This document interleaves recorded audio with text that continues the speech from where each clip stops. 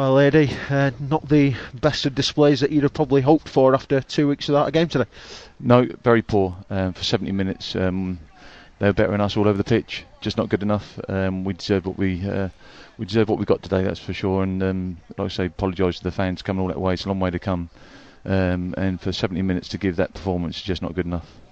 In the first half, it seemed to be two teams that were struggling to really get a hold of the game, but then the second half came along, and what can you put your finger on there? Well, just awful goals. Concede 3 unbelievably awful goals, you know. But not taking any away from them, they deserved the 3 points. You know what I mean. So at the end of the day, we just have to move on and forget about that, because it wasn't good enough.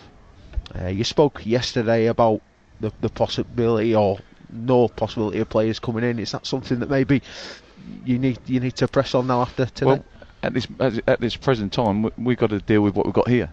The players got to show some desire, some hunger, so I'm more worried about the players that we've got here at the moment, and that's what we'll be focusing on.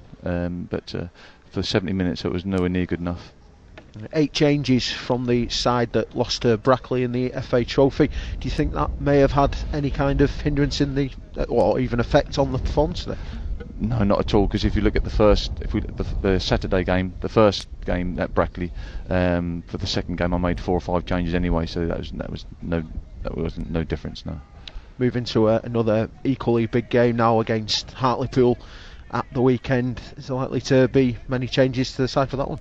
Well, like I say, we just got to we've got to work very hard. You know, we know it's a big game against Hartlepool, but they're all big games. Doesn't matter who we play. I don't really want. I've got to be reluctant not to swear, but not a very happy man at the moment. But the biggest thing is I just want to, you know, that's not good enough for 70 minutes for our fans to travel all that way. I know it's the first loss we've had from away from home, but still, you know, that just wasn't good enough. So everybody who's connected with Barrow Football Club, that's just not good enough for what we want and where we want to go. And you know, we're in that relegation fight, and you know, they think we can keep coming out and producing performances like that. We're not going to be in a good place come the end of the season.